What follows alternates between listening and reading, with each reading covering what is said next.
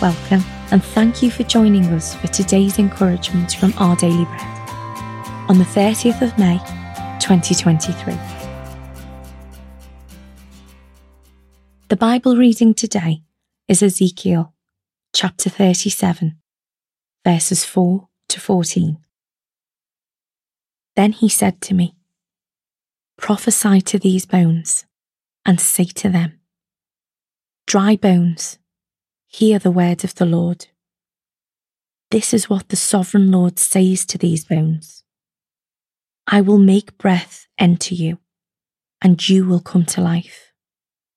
I will attach tendons to you, and make flesh come upon you, and cover you with skin.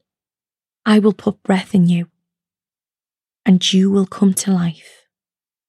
Then you will know that I am the Lord."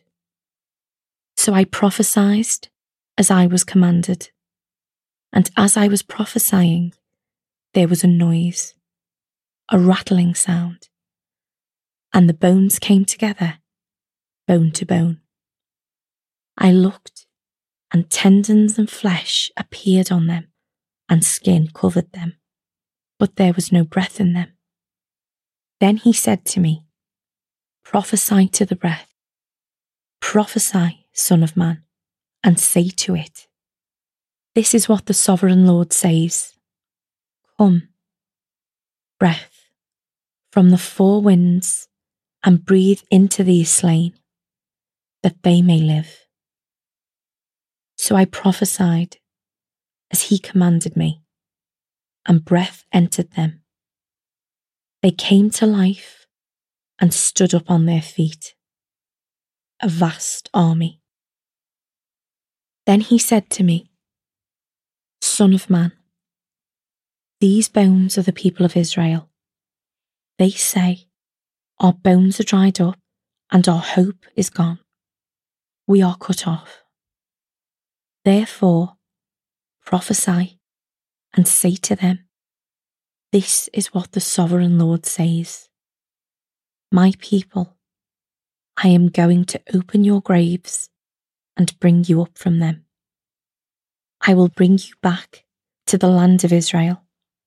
Then you, my people, will know that I am the Lord, when I open your graves and bring you up from them. I will put my spirit in you, and you will live, and I will settle you in your own land. Then you will know that I, the Lord, have spoken, and I have done it, declares the Lord.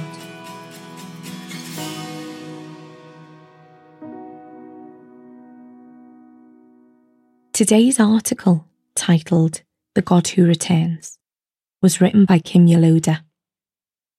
On the 4th of November 1966, a disastrous flood swept through Florence, Italy, submerging Giorgio Vasari's renowned work of art, The Last Supper, under a pool of mud, water and heating oil for more than 12 hours. With its paint softened and its wooden frame significantly damaged, many believe that the piece was beyond repair. However, after a tedious 50-year conservation effort, experts and volunteers were able to overcome monumental obstacles and restore the valuable painting. When the Babylonians conquered Israel, the people felt hopeless, surrounded by death and destruction and in need of restoration.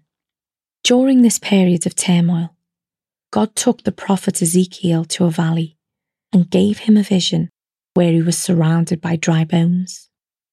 "Can these bones live?" God asked. Ezekiel responded, "Lord, you alone know." God then told him to prophesy over the bones, so that they might live again.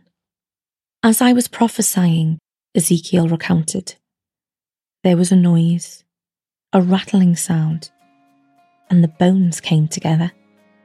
Through this vision, God revealed to Ezekiel that Israel's restoration could only come through him. When we feel as if things in life have been broken and are beyond repair, God assures us that He can rebuild our shattered pieces. He'll give us new breath and new life. Let's pray. Dear God, parts of my life seem like they'll never be restored. I've tried to fix them on my own, but my only hope of restoration is found in You. Amen. Thank you for listening today. My name is Rebecca, and today's encouragement was provided by Our Daily Bread Ministries.